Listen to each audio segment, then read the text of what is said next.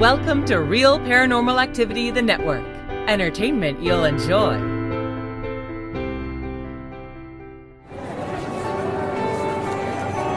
You are listening to an RPA production where people gather.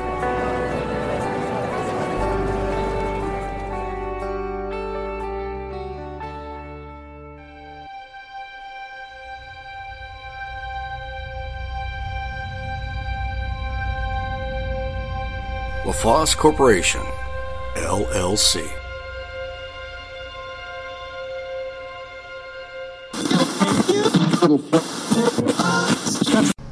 Hello everybody, and welcome to Terry's Mysterious Moments. This is Season 6, so sit back and enjoy. Listen to some stories of the weird, of the odd, of the strange and unusual. Some ghost stories, some cryptid stories, some just strange stuff. Again, welcome to Season 6. Enjoy. For many of us, though by no means all, in our younger years, one of the most played games during sleepovers or party gatherings was Bloody Mary.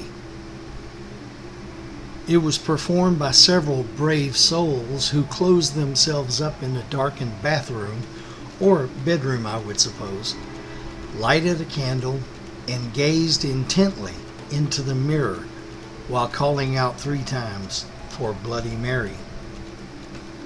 The outcome was to be satisfied when the vision of Bloody Mary would appear in the mirror. But wait, if she appears in the mirror, does that mean she's captured in the mirror? Or is she in the room with you? If she has become corporeal or real, how does one keep her from attaching to the one who called her up? Apparently, it's as simple as this. One quotes a phrase that says, "Bloody Mary, I am free of thee." Then turn the lights on, blow out the candle, and leave the room. If it were that simple to get rid of a spiritual attachment. There are untold young people who have played this game and who have been forever changed for the worse, and others who suffer long-term effects from this game. This is a form of scrying. S-C-R-Y-I-N-G. Scrying, also known by various names such as seeing or peeping, is the practice of looking into a suitable medium in the hope of detecting significant messages or visions. The objective might be personal guidance, prophecy, revelation, or inspiration. But down the ages, scrying in various forms has also been a means of divination or fortune telling. It remains popular in occult circles, discussed in many media, both modern and centuries old. The classic grind of fortune tellers using crystal balls to tell the futures of the poor unfortunates who believe in them is a form of scrying. Mirrors have also been used in much the same way to get in touch with persons who have died in order to get information about the seeker's future. So many rulers and persons in power over the years have relied on fortune tellers to help them first gain power, then to help them keep power. Whether there was really any truth to or power in these stories is a matter of personal belief. I have my own beliefs about these types of people. Queen Elizabeth I was one ruler who was ready to use any assistance to maintain both her backside on the throne of England and her virginal young head on her virginal young body. An obsidian spirit mirror used by a confidant of Queen Elizabeth I is actually a product of the Aztec culture, according to new research. An analysis of the obsidian mirror made from volcanic glass and 3 other similar objects at the British Museum revealed their Mexican origins. The obsidian mirror with the Elizabeth connection belonged to a man named John Dee, D-E-E, John Dee, an advisor of hers from when she became queen in 1558 and through the 1570s. Dee served as the queen's astrologer and also consulted with her on science.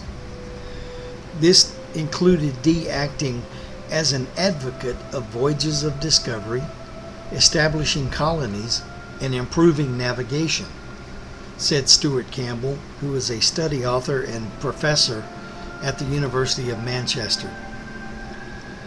John Dee is a remarkable historical figure, a Renaissance polymath, interested in astronomy, alchemy, and mathematics, and confidant of Elizabeth I. Later, he became involved in divination and the occult, seeking to talk to angels through the use of scryers, those who divine the future, who used artifacts like mirrors and crystals. While it had been previously suspected that the mirror had been made by the Aztec culture, there were no records accompanying the object to show how it came into Dee's possession. A team of researchers used geochemical analysis to target the 4 obsidian objects with X-rays. This in turn caused the objects to emit X-rays, helping the scientists determine their composition by revealing the elements of the obsidian. In addition to Dee's mirror, they studied 2 other Aztec mirrors and a rectangular slab of obsidian. The analysis showed that all 4 were made using Mexican obsidian. Dee's mirror and a similarly designed mirror were made using obsidian from Pachuca, a city that is the source of obsidian the Aztecs used. The 3rd mirror and the slab are made of obsidian from the town of Ucario, another obsidian site in Mexico. The researchers estimate that Dee's mirror is about 500 years old, most likely made in the final decades before Spanish conquest of Mexico in 1521, Campbell said. We know that Spanish conquistador Hernan Cortez sometimes commissioned items from Aztec craftsmen so he could send them back to the Spanish court, Campbell said. So it is even possible that some of the circular mirrors, like John Dee's, were specifically made by Aztec craftsmen at the time of the conquest of the Aztec Empire to send back to Europe. While researchers haven't been able to pinpoint the obsidian mirror's intended use in Aztec culture, depictions remain that show circular obsidian mirrors made at this time. They're shown particularly in drawings of the god Tezcatlipoca. In place of a missing foot, were attached to his chest or head. The mirrors that have survived may well have actually been attached to statues of the god. Tezcatlipoca was the god of divination and providence, among several other things. And the obsidian mirrors were probably much more than simply symbols of power. They also seem likely to have been used for a divinatory process. Tezcatlipoca's name also means smoking mirror. The Aztecs believed that obsidian had a spiritual significance, and it was used in their medicinal practices, as well as a way to ward off bad spirits or even capture souls by using the reflective nature of the volcanic glass. Items of such significance to the Aztecs would have been intriguing to the Europeans exploring Mexico. The 16th century was a period in which new exotic objects were being brought to Europe from the New World and opening up exciting new possibilities in the intellectual world of the period. Dee, the first person known to use the term British Empire, would have been fascinated by the idea of the mirrors if he heard stories of how the Aztecs used them. Dee had an interest in the occult early on, and once he obtained the obsidian mirror, he used it to try communicating with spirits, according to the study. Understanding the origins of the obsidian mirror can help researchers retrace the paths of such objects from a time when appropriation occurred frequently.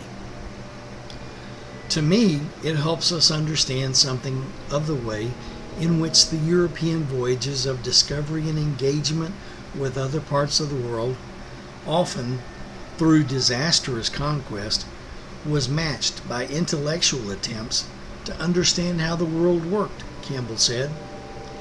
Novel artifacts brought back to Europe from the Americas entered collections of nobility and of intellectuals, and were used and appropriated in the efforts of people who, like John Dee, saw themselves as scientists to understand the world in new ways.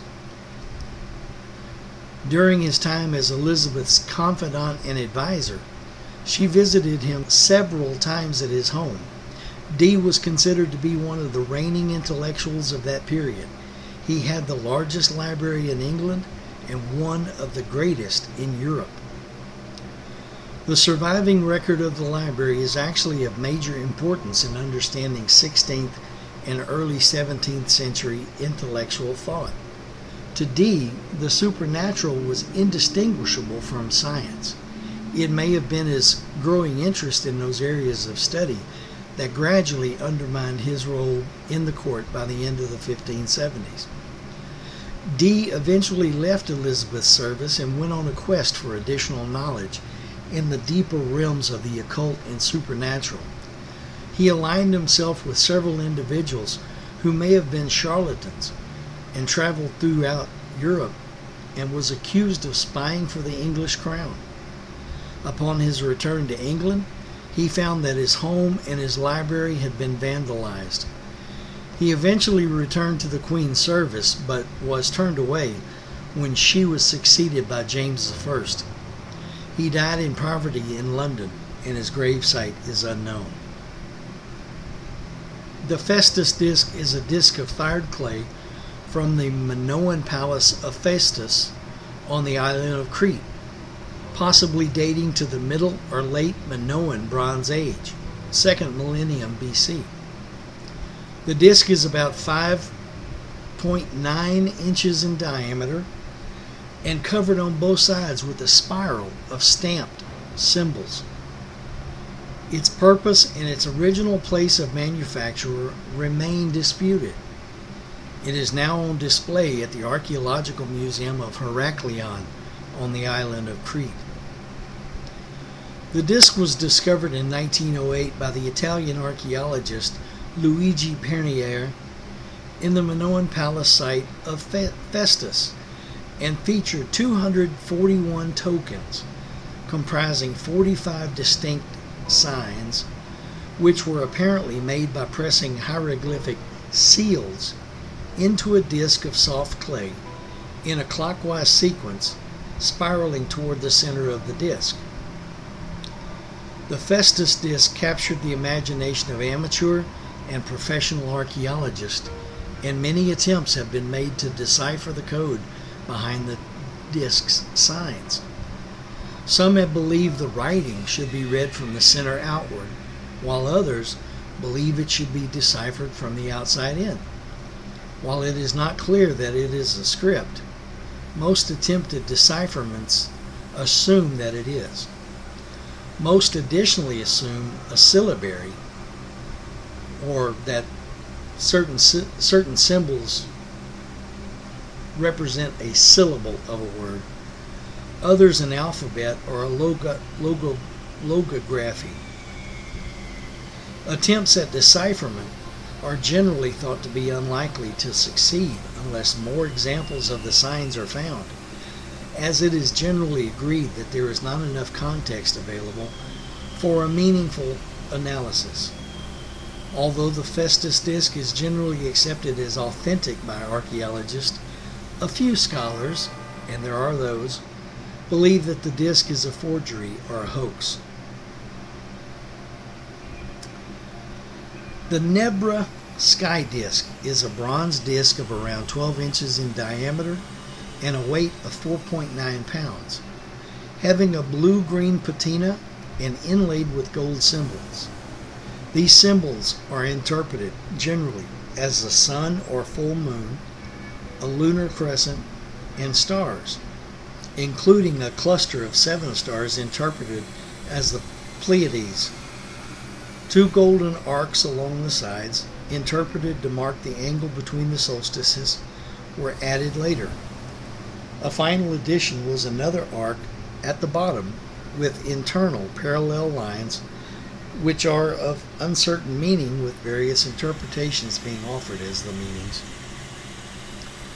The disk has been attributed to a site in present-day Germany near Nebra in Saxony-Anhalt, and was originally dated by archaeologists to around 1600 BC, based on the provenance provided by the looters who found it.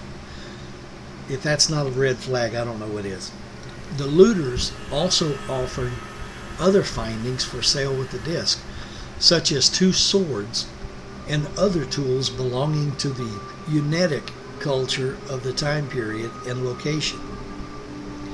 Researchers initially suggested the disk is an artifact from the Bronze Age Unitic culture, although a later dating of the Iron Age to the Iron Age has also been proposed. If its Bronze Age dating is accurate, the Nebra Sky Disk features the oldest concrete depiction of the cosmos yet known from anywhere in the world. In June 2013, it was included in the UNESCO Memory of the World Register and termed one of the most important archaeological finds of the 20th century. If, however, the Iron Age dating is sustained, that title could go to a star clock in a Graves wall painting found in Thebes, Egypt, which is dated to 1463 BC. On November 2021, a replica of the Nebra Sky Disk was launched to the International Space Station on the Crew 3 mission, taken by German astronaut Matthias Maurer. Maurer, who is part of the European mission Cosmic Kiss, designed the mission's patch with inspiration from the Nebra Sky Disk, as well as the Pioneer plaques and Voyager golden records that were sent into the unknown carrying messages from Earth. As an off-the-wall comment, in a 2012 episode of the TV series Midsummer Murders, titled Written in the Stars, a replica of the Nebra Sky Disk, here called the Moonstone Disk, is given much importance and is, by characters' descriptions, a dead-on description of the Nebra Sky Disk. Interesting how the arts and entertainment industries are cross-referencing with science and history, maybe because they realize that facts can make fiction more believable, at least more interesting.